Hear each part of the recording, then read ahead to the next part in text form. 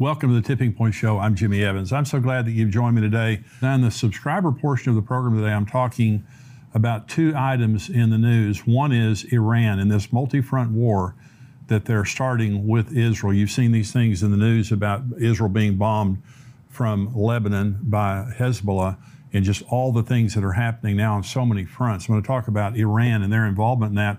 I'm also talking about China and the deal that they just brokered between Iran and Saudi Arabia and what that means. Also, in the question and answer, I'm answering questions from our subscribers, but I'm answering a question a woman is asking.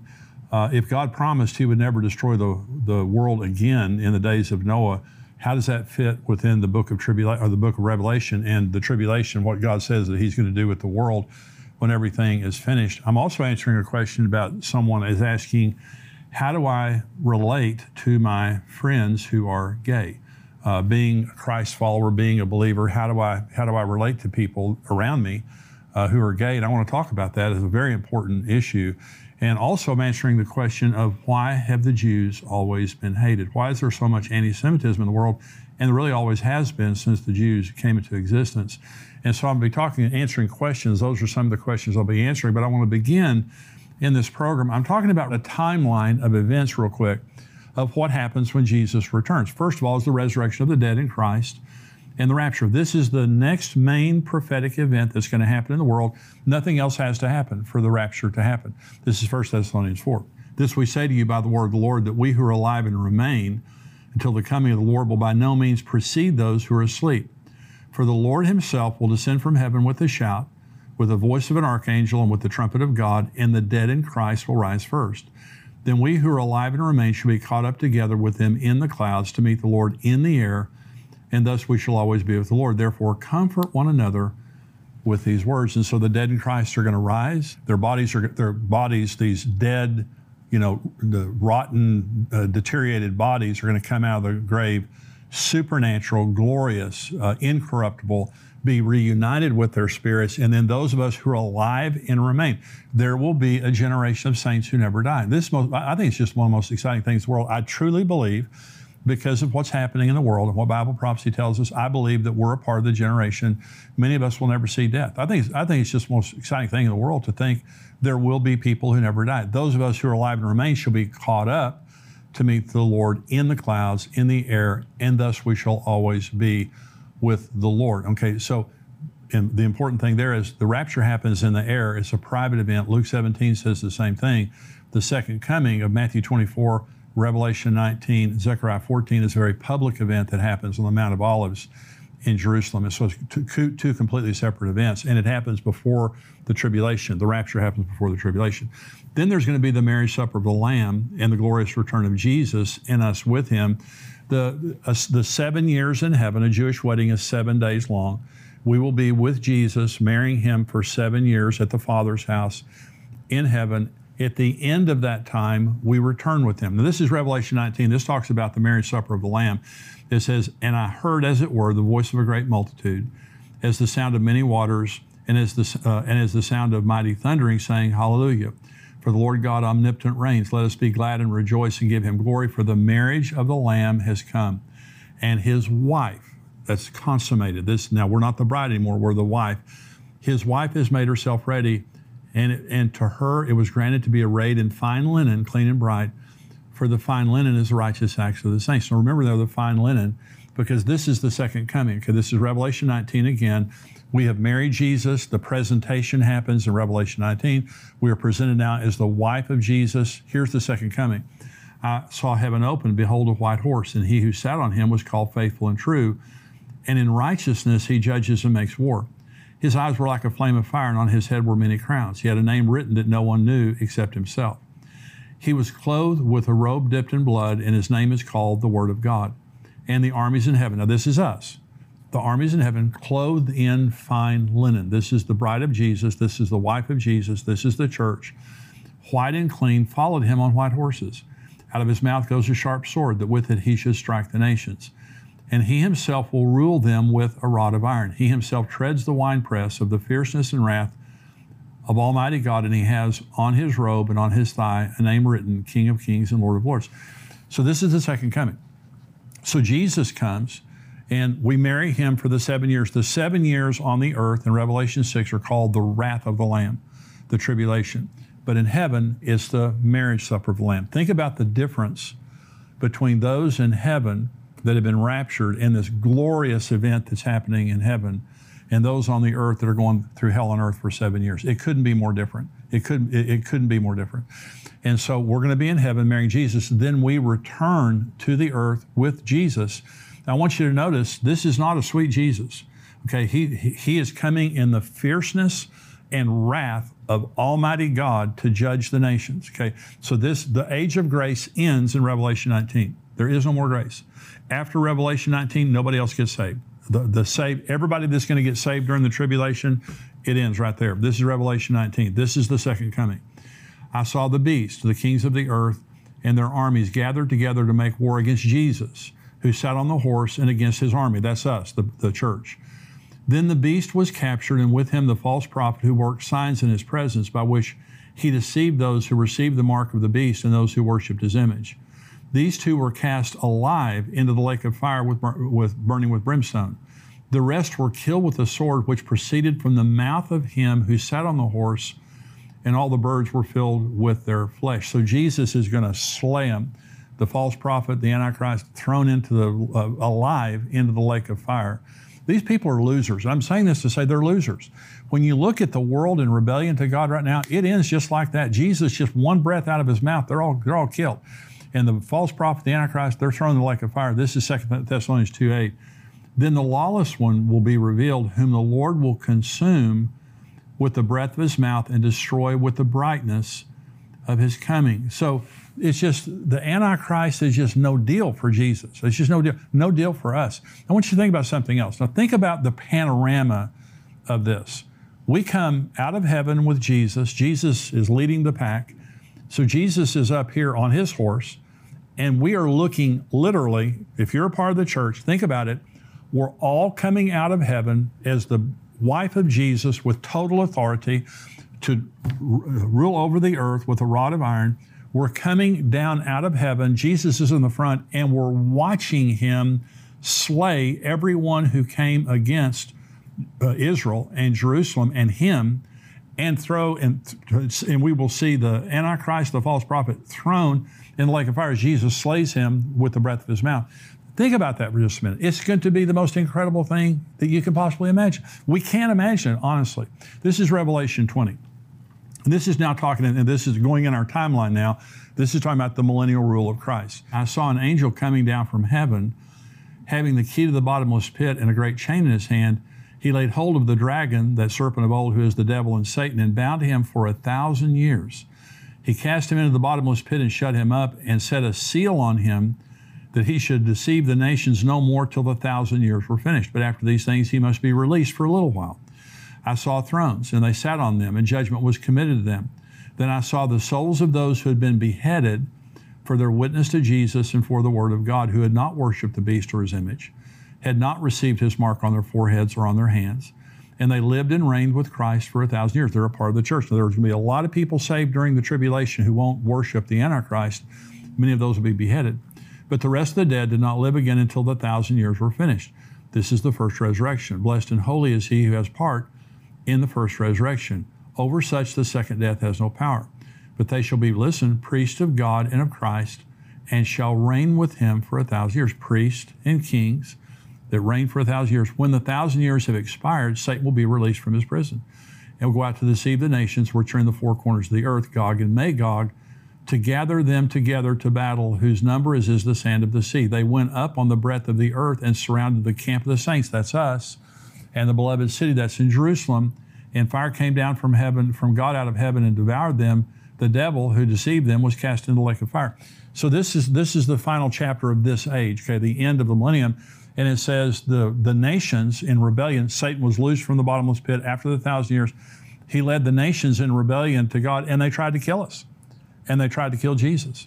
And this is the end of human history as we know at the end of this age. And so at that point, Jesus, destroys them, throws Satan in the lake of fire, and throws him into hell. Now, this, by the way, the next thing is the great white throne judgment that takes place. Everybody in the great white throne judgment goes to hell. These are people who have lived for all times that rejected God. One great way to prepare yourself for the coming of the Lord is to experience where He walked. Pastor Ed Young and I are taking a group on a tour of Israel from November 29th through December the 8th, 2023. At every stop, we'll be telling you about the great things that God has done, but even more, you can experience what God is doing right now. Every time we've experienced this trip, God has revealed Himself to us in new ways, and He's going to do the same for you. Sign up for this trip right now by going to endtimes.com. There's a link on the homepage that will give you all the information you need to become a part of this amazing trip. Sign up today. So God is not a socialist. When Jesus said, don't lay up your treasures on earth, lay up your treasures in heaven, where a thief doesn't break in and steal and moth doesn't destroy. And so we can't take it with us, but we can send it on ahead. And there are people who live their lives for God. See, we're saved by grace, but we're judged by our works. Revelation 22, Jesus said, I'm coming quickly to give every man according to his works. And so we're saved by grace. Only by grace do we make it to heaven. But our works are judged, and we're rewarded based on our works. Now, listen to what I'm saying. The authority that we have on the earth during the millennium is based on how we lived our life on the earth. And here's the parable, Luke chapter 19. As they heard these things, he spoke another parable, because he was near Jerusalem and because they thought the kingdom of God would appear immediately. He said, a certain nobleman went into a far country to receive for himself a kingdom and to return. So he called 10 of his servants, delivered to them 10 minas, and said to them, do business till I come. But his citizens hated him and sent a delegation after him, saying, we will not have this man to reign over us. And so it was that when he returned, having received the kingdom, he then commanded these servants to whom he had given the money to be called to him, that he might know how much every man had gained by trading. The first came, saying, Master, your mina has earned 10 minas. Listen to this. He said to him, well done, good servant, because you were faithful in very little, have authority over 10 cities. And the second man came, saying, Master, your mina has earned 5 minas. Likewise, he said to him, you also be over 5 cities. Then another came, saying, Master, here is your mina, which I've put away in a handkerchief. I feared you because you're an austere man. You collect what you did not deposit and reap what you did not sow. And he said to him, out of your own mouth I will judge you, you wicked servant. You knew that I was an austere man, collecting what I did not deposit and reaping what I did not sow. Why then did you not put my money in the bank, that at my coming I might have collected it with interest? And he said to those who stood by, take the mina from him and give it to him who has 10 minas. But they said to him, Master, he has 10 minas. I say to you that to everyone who has, more will be given. And from him who does not have, even what he has will be taken away from him. But bring here those enemies of mine who did not want me to reign over them, and slay them before me. Now this is Jesus. This is a parable that Jesus told. And he said there's a man who went on a far journey, and he called his people to him, and he gave them 10 minas. Everybody 10 minas. So everybody's got something. No one can say God hadn't given him anything. So he gave him 10 minas. Went on his journey, and they said, we don't want that guy ruling over us. But he came back and he called into account the people that he'd given the minas to. And this guy walks up to him and said, Master, you gave me 10 minas, and I took those 10 minas seriously. I knew it was a stewardship, okay? And I deposited that, and I earned money with it, and here's 10 more minas. And the master said, okay, listen, you were faithful in a very little thing that I gave to you. You're going to be ruler over 10 cities. The man came up and said, Master, your minas made 5 minas more. He said, I'm going to make you ruler over 5 cities. Then the guy came up and said, I don't like you. I don't trust you. I think you're a bad guy. I didn't want to waste my life serving somebody like you. And here, you can have back what you had. And the master said, you take that mina away from that man, and you give it to the man with 10 minas. Okay. So here's what I'm trying to say to you. There are people in this world that are very rich and very powerful, have a tremendous amount of civil authority, spiritual authority, whatever they have in this world. But they're not using their life for God. They're not living for God. And let me say, I'm just talking about helping people, having a Bible study, sharing, just living your life to share Jesus with others as much as you can, going to church, giving to your church, giving to ministries that reach people for Jesus. Just simple things like that. Just being kind-hearted in the name of Jesus. Jesus said, if you give a cup of cold water to one of these little ones, you won't lose your reward. I think for some people, they think, well, I've got to save a nation, or I've got to, move to China or something for God to notice me and for me to get rewarded. No, you don't. All you have to do is take what God has given you and use it for the Lord. And one day in judgment, see, God is not a socialist. And I believe this based on Jesus' parable. Here's what I believe. Everyone in heaven's a winner. Everyone who is a part of the wife of Jesus has authority. There's never going to be any jealousy or low self-esteem or anything like that, shame, when we're with Jesus, okay? But I do believe that when authority is being meted out during the millennial rule, that Jesus will come up to us and say, Jimmy, I gave you a certain amount of minas. You did good with those minas. I'm going to make you ruler over whatever it might be, this geographic area, okay? And he's going to do that with all of us. And I think some people will, I don't know, there may be some people like Billy Graham or someone like that. He may be given authority over the United States of America, what used to be the United States of America or something like that. There may be other people that they just didn't live their lives. They were Christians, but they really didn't do anything for Jesus. They didn't do anything much for other people.